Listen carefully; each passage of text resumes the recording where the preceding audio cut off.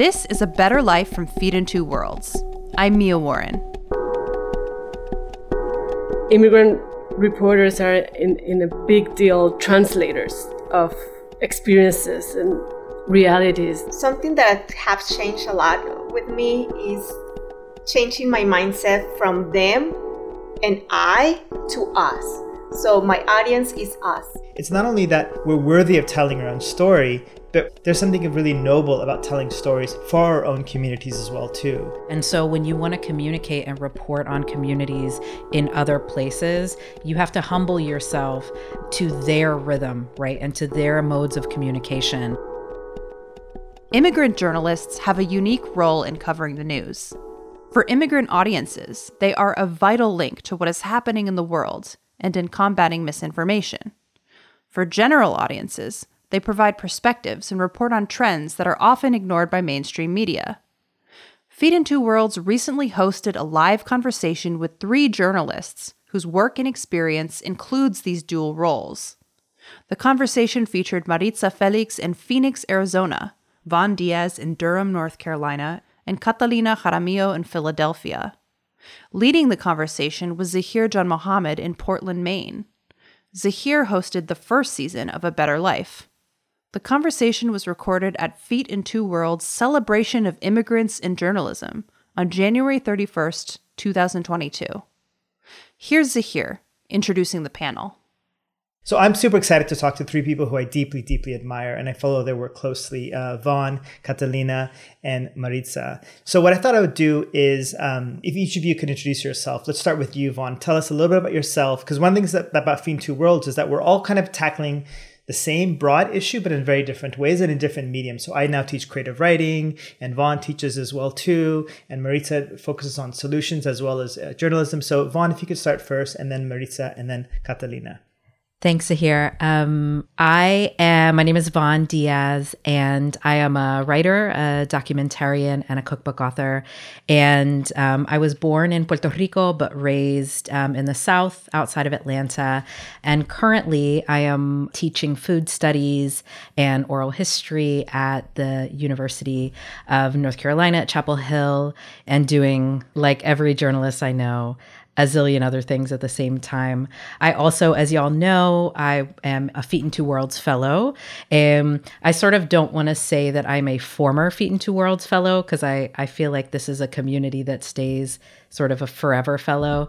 I came to Feet in Two Worlds with not a lick of journalism experience. I don't know how they let me into journalism school. Somebody saw something in literally a book report that I wrote to apply to J School.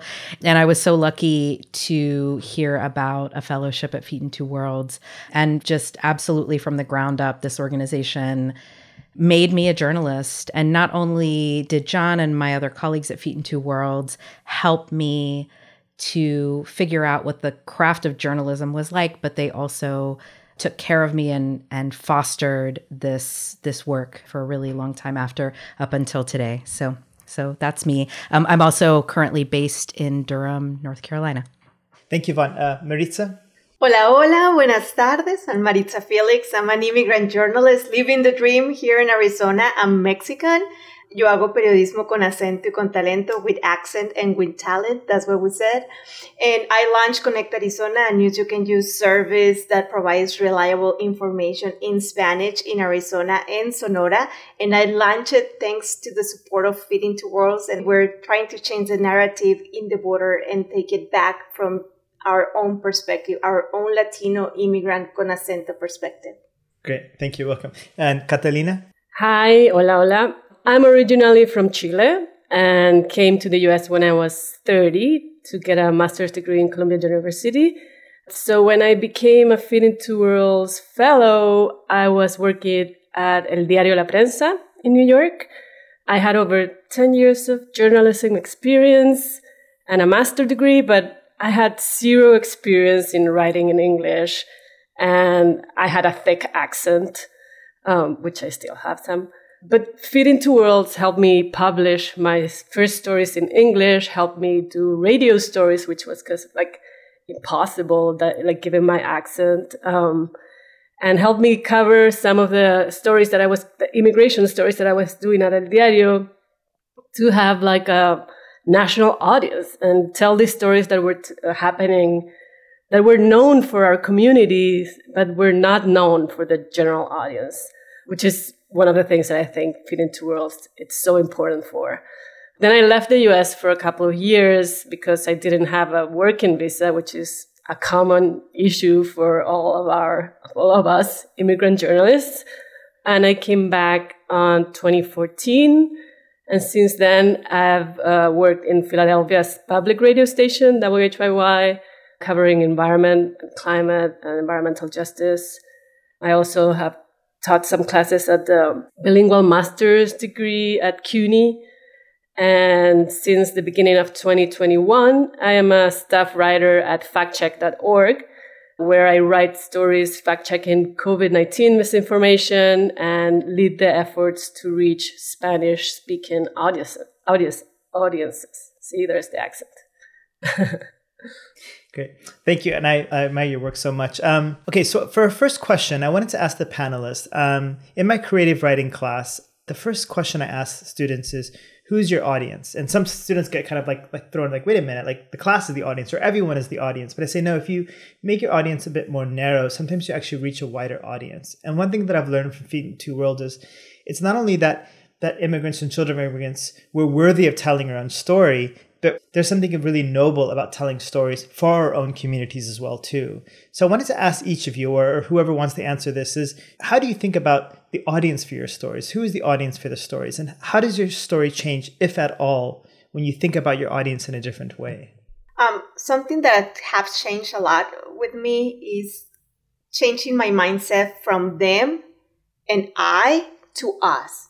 So my audience is us, my community, the community that I'm part of and that I feel really proud of. But something that I relearned during this pandemic as well was listening to the community that I'm serving. And the community that I'm serving right now is bilingual, bicultural, binational. It's on both sides of the border. Even though we're like creating these big walls, we're still connecting through these human bridges. And I think it is my people. And it's to stop assuming what our audience, what we think they are and what they want, and start listening more of who they are, what they want, and how they see themselves. Because sometimes we as Latinos, we're always trying to preach to the choir. For example, we always think it's like they want more immigration stories and probably they know better than us because they went through the process and they crossed the border back and forward and they had been there before. So we're trying to teach them something instead of listening to their stories and stop extracting them and just being inspired by them. So that's the community that I serve right now, and I'm really proud of being part of them. I love what Maritza just said. She said connecting through human bridges, right? I think that's such a powerful statement. And, you know, interestingly, I'm in a position as a Puerto Riqueña of being an immigrant who isn't technically legally an immigrant, right? I have all of the connections and all of the sort of the language and culture that is different, as many immigrants do, but I'm a legal citizen of the United States and was born so. And so my audiences, I think, are varied, but I've found myself in the position of introducing people to Puerto Rican culture in a way that surprises me, right? Because again, Puerto Rico has been part of the United States since the turn of the 20th century. And I think that, you know, in addition, there are so many misconceptions about Puerto Rico that connect more broadly to misconceptions about Latinos. And because I have this cultural fluency, right? The language fluency of being fully bilingual between both languages, of having lived both on the island and on the mainland, I have perhaps a unique vantage point of being able to articulate that duality through the context of food and cooking and ingredients and technique, which is something that, food is one of the few universal unifiers on this planet, right? If we have access to food, we all eat. And so it becomes this really powerful tool for articulating shared experience while also drawing people in perhaps to a history, a culture, a people that they perhaps they didn't even know that they misunderstood. So that's who I think some of my audiences are. I love that. Thank you. Catalina, do you want to answer that? I share both things that Maritza and Vaughn said. I don't know what would be something that I could add, but I think of my audience, of course, of like different, depending on what outlet you're writing for. I mean, when I was in public radio in Philly, obviously my audience was more local. Now it's more national. But I think I always try to speak to the whole, but I think like there's always like a little part of your heart talking to your fellow community in a way, or this thing of like always trying to talk to like your mother or your aunt, like someone you know, to make it very relatable. But I think what Vaughn was saying is more, to me, more interested is kind of like, what is my point of view and what point of view do I bring to the table? Knowing that I know the reality of whatever I'm reporting in the United States, but I also know a little bit of the reality of all these other little communities that conform the United States, kind of like the secret information or the cultural knowledge, right? Something that you only can know because you've lived or because you've heard people sharing these stories with you. So I think I bring those people into the story as well. It's kind of like bringing the audience also in. Yeah, I love that. I love that, especially about speaking to your mother or a family member. I have my students sometimes write their stories using Gmail, like, write an email to, because we all know how to tell a story to a friend. And sometimes with Microsoft Word, we get sort of that impersonal style. So Maritza, I want to ask you a question. You spoke about how you're not just interested in telling stories, but finding solutions. Can you talk briefly about that? How your work is also finding solutions? I know Conecta Arizona was recently in the New Yorker. Yay. How is finding solutions? Yeah, congratulations to you. I'm still celebrating though. Yes, I think it is really important when you stop being just a journalist and providing information all the time. That's what we do as journalists. We provide, and we never stop and listen and see the reaction and what's going on actually in the community that we serve with the information that we provide. So when you stop and start listening to that, then you identify so many other gaps that you're missing while you try to fill one. And then it's obviously one person or one community outlet is not going to be able to fill the whole gap. But the thing, as we were saying before, we are creating these buildings trying to connect the people with the resources that they need. For example, with us in Conecta Arizona, what we did is we created La Hora del Cafecito, that is actually the coffee break that we have every afternoon. You can see my coffee mug. This looks like a commercial.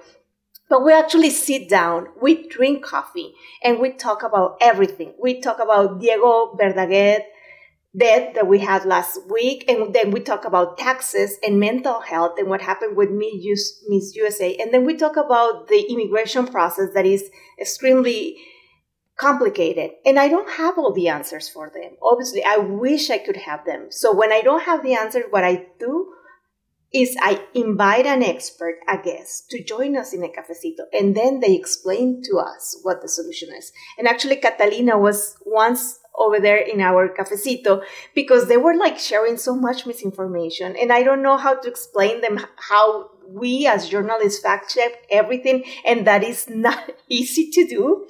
So she came and she explained and she gave tips and everything. So that's actually what we're doing, trying to connect not just the community with the resources, but with those experts that they will never get a hold if it wasn't through that platform.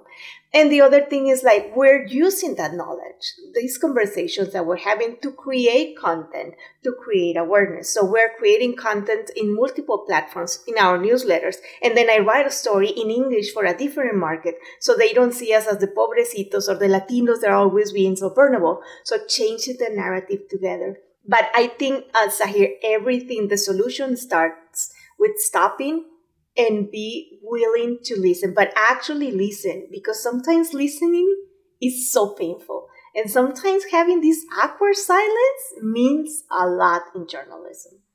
I love that. So smart. Catalina, can you speak a little bit about your work? You work for Fact Checked. I think that's like such critically important work. I've seen so many rumors spread. I get like these fake WhatsApp messages in the Indian American community. So how do you do it? Share what you can, what you will. Yeah, there are a lot of challenges. I think Obviously, the first challenge is the amount of mis and disinformation that is out there and how fast it spreads. It's totally viral. And the work you take in debunking a claim is much slower and generally less sexy, right? It's like misinformation benefits by appealing to emotions, and fact-checking appeals to facts. And a lot of time, facts are not so fun. And a lot of time, especially in regards with COVID and COVID vaccination, it's science, so it's complex facts. Then in what it relates to our audiences, there are several challenges that result in more misinformation among our communities, and they kind of like work all together.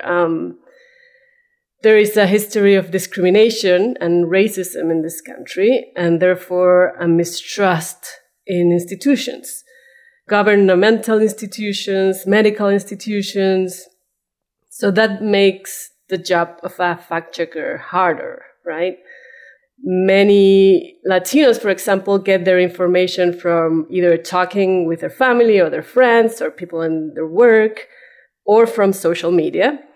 According to a recent Nielsen report, Latinos spend more time in apps such as Instagram or Snapchat or messaging platforms such as like WhatsApp or Telegram, where messages are encrypted and misinformation flows more freely. There's no one kind of like regulating or trying to fact check those conversations because we don't see them. So as the recent piece in the New Yorker says, there is a need of trusted messengers and dialogue to reach out to our communities. And that's what Maritza is doing so amazingly. On top of all this, research shows that social media networks are not doing enough to address misinformation in Spanish and other languages spoken in the US. English language vaccine misinformation in social media is both flagged and removed in a much bigger proportion than Spanish language misinformation or other languages. For example, according to a 2020 study by the activist organization Avaz, Facebook only detected 30% of misinformation in Spanish compared to 70% of misinformation in English. And there's also more fact-checking sites in English than in other languages here in the US. Among the active signers of the International Fact-Checking Network, there are 15 fact-checking sites in the US, only 5 of them, counting factcheck.org, published in Spanish. So there you can see a little bit of what's the biggest issue and why there's so much misinformation spreading around. Thank you so much. I'm so glad you spoke about trust. I know my brother's a doctor, and I know depends on who has sort of these hangups are about the vaccine. Sometimes hearing it from my brother, a son of immigrants, sort of helps, within certain populations. So I think who sometimes the message comes from makes a difference. Vaughn, I know you have spoken about the importance of regionality in your work and in your approach to telling stories. Can you share a little bit about that, please? Before I say anything, I want to lift up the words of my colleagues. I want to lift up in particular Maritza's work to fill in gaps, right? This is critical work. And I have done some work internationally. I'm currently working on a project that is global, working on islands in the tropics. And there is a rhythm and a flow to other parts of the world that does not match the way that we work in the United States, right? And so when you want to communicate and report on communities in other places, you have to humble yourself to their rhythm, right? And to their modes of communication. This is how we learn how to report, right? It's like we know that, por ejemplo, in Puerto Rico, you cannot email anybody. You have to call them or text them, but like mostly you have to call them. And then you have to call them and leave a message and then call back, right? And that I think is a little bit of a lost art in a very technological society, right? So back to your questions here around regionality. So as I mentioned earlier, I was born in Puerto Rico, but I was raised in the South. And I think that part of what that context brought to me was, first of all, an understanding that Latinidad is not a monolith. right? At the time that I grew up in the suburbs outside of Atlanta, I was one of the few, if not only, Latinas in my classroom. I went to public school the entire time that I was in school as a kid. And today, Atlanta has a very different profile. But when I was a kid, again, I was one of the few Latinas. I was one of the few people with Latina names. And so I came to understand very quickly that there were a lot of different cultures, and that each of our Latino cultures were many cultures, many faiths, many cuisines. And that sort of understanding as a young person expanded into me exploring the region where I grew up, right, which is the South. The South is one of the most regionally specific, vast and fascinating areas of the United States. And there are a lot of really important historical reasons around that, right? So much of American agriculture was really founded in this region. And so, I grew up in this Southern context with all of these different places. And then I would look back at this place where I was from, right, Puerto Rico. And I had a lot of sort of like Puerto Ricanness presented to me. And then I would go to my island and see how incredibly different the food of San Juan was from the food of Cabo Rojo, right? And for those of y'all who've never been to Puerto Rico, they are diametrically opposed regions on the island. They're only 2 hours apart, but they are literally across the island from one another. In Cabo Rojo, puro seafood. In San Juan, it's a metropolis, right? And then I would start to sort of do the same triangulation across the island. And quickly what I learned is that there's just different ways of approaching things. There's different ways of cooking. There's different languages all across the tiny island of Puerto Rico, right? And so in many ways, a lot of my work as a food scholar and as a writer has been around sort of extrapolating that idea, right? So if my tiny island can be full of so many different cultures and communities, that means that every place on this planet has the same capacity to be full of many cultures, many people, many communities, many foods. And the specificity of regionality is incredibly exciting to me, is incredibly fun and moving, and also very revealing, right? As I mentioned earlier, I'm currently based in Durham, North Carolina. And for those of y'all that don't know, the tobacco industry in the United States was really founded here in North Carolina.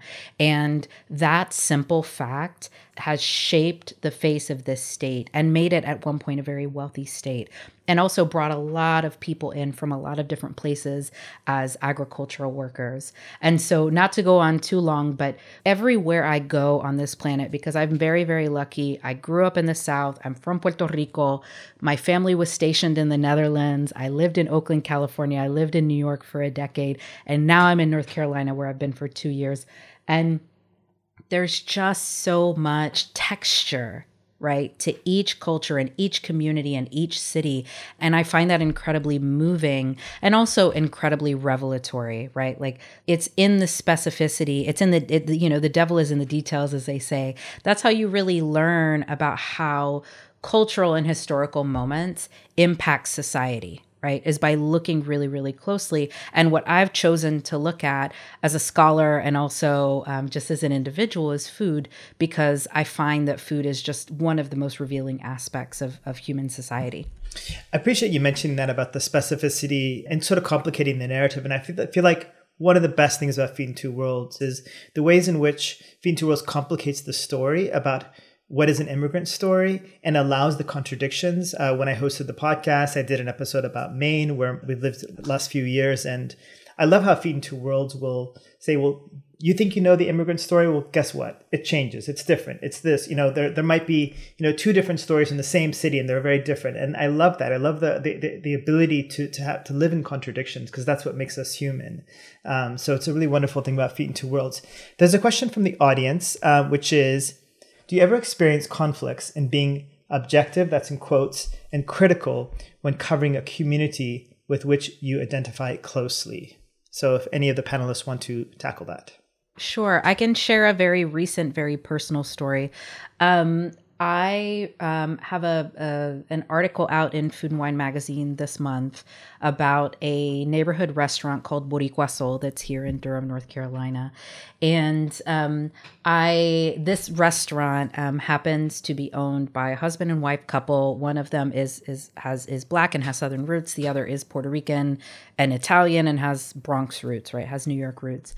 And I would say that about halfway through the reporting process with them, because they were people that I knew, I started to question my objectivity in the piece. And I work in a very different vein than Catalina does, and even than Maritza does, right? Because I work in the realm of culture, right? Which is a delightfully open space, right? In fact, it's like, how do you fact check whether or not somebody likes something to eat? Right. This is impossible to fact check. But I did have a bit of a conundrum, a bit of a moment where I wasn't certain if I was paying attention to things that I normally would have paid attention to, because I felt so connected to the cultures of both people. And in this case, they're a restaurant operating under COVID. They had expressed to me that they'd had a fair amount of turnover, which is endemic to restaurants right now amidst COVID, right? Like, it's just very, very hard to keep people employed in these circumstances. And I had to have a moment where I was like, am I not digging on this employment turnover situation, right? Because I am so connected to these people, or because we have a certain level of understanding. So that's what, for me, is the most salient current question that I'd ask myself. We have one more question from the audience. It's, how do you balance the need to explain your community to others outside the community with serving your audience who already knows the cultural references in your stories? So it's something I think about all the time. Like, do I over-explain what gulab jamun is, the amazing Indian dessert? Or do I, where do you draw the line? I don't know. It's like, and I think the same is true in writing. What do you put in italics or not? So anyone want to answer that? I think a lot of the work that we do is actually educational, even though we don't want it. We're always educating funders. We're always educating the community. We're always educating our peers. Because sometimes we don't get to spend a lot of time on the community that we're actually serving. And that's a mistake, because we're not investing our time. That is the most precious resource that we have. And we do have to do it. For example, me in the border. For the U.S., I am the Latina who works in Spanish.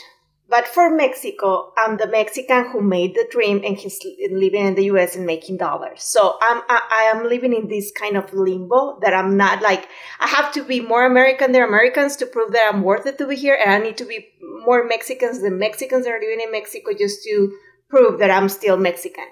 And I'm not the only one.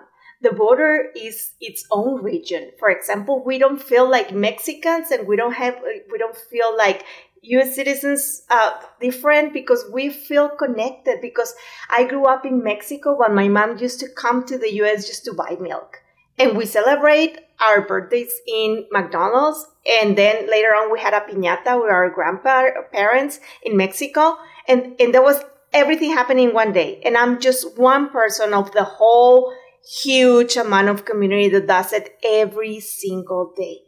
But how do you explain this to somebody who's living in DC and making decisions? How do you explain this to a New Yorker? For example, on the first season that I participated with A Better Life, it's like, how come your mom just comes to the U.S. to buy cheese and milk? And that's what she's missing now. She's stuck on the other side of the border. It's like, that's how we roll. It's like, that's how we do it. And how is the U.S. citizens going back to Mexico to buy toilet paper during the pandemic because there's none?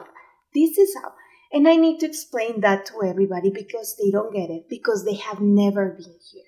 And they only see these images about the wall and about the people who's waiting on the other side, that there is not the case in Arizona, for example. And sometimes their own perspectives, their own privilege blind them to see the reality. So we need to be extra careful and explain the community. But then first, before explaining your community to somebody else, you need to live it. You need to understand it. You need to be part of it. Because if not, you're going to be giving the wrong impression, as always.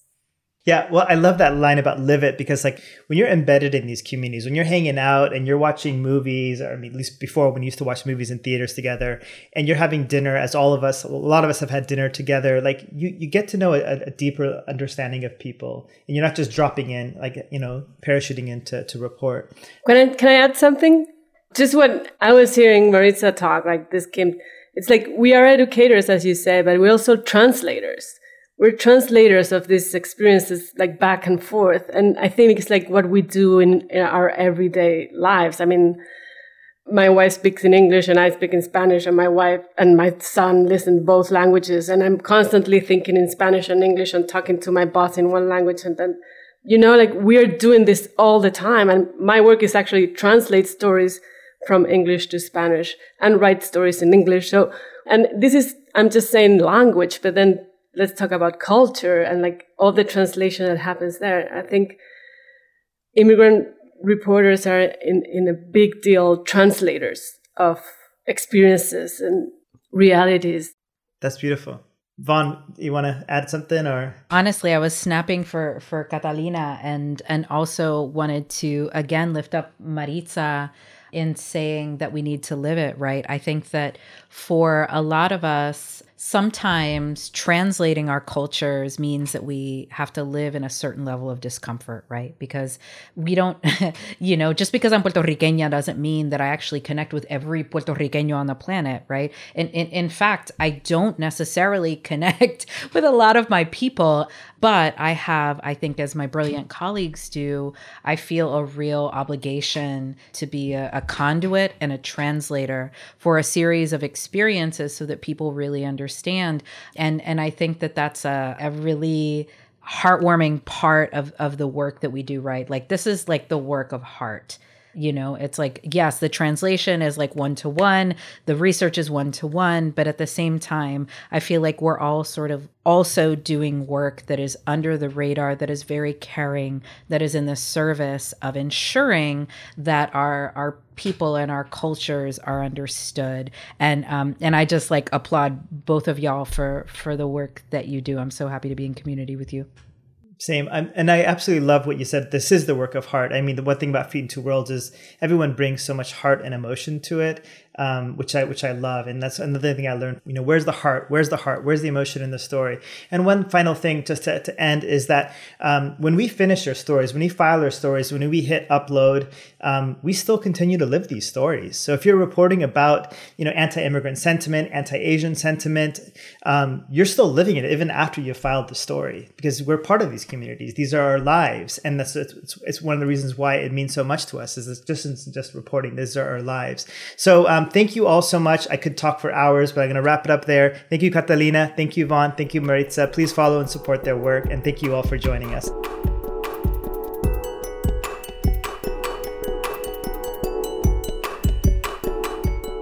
That was our conversation with Zahir John Mohammed, Maritza Felix, Vaughn Diaz, and Catalina Jaramillo.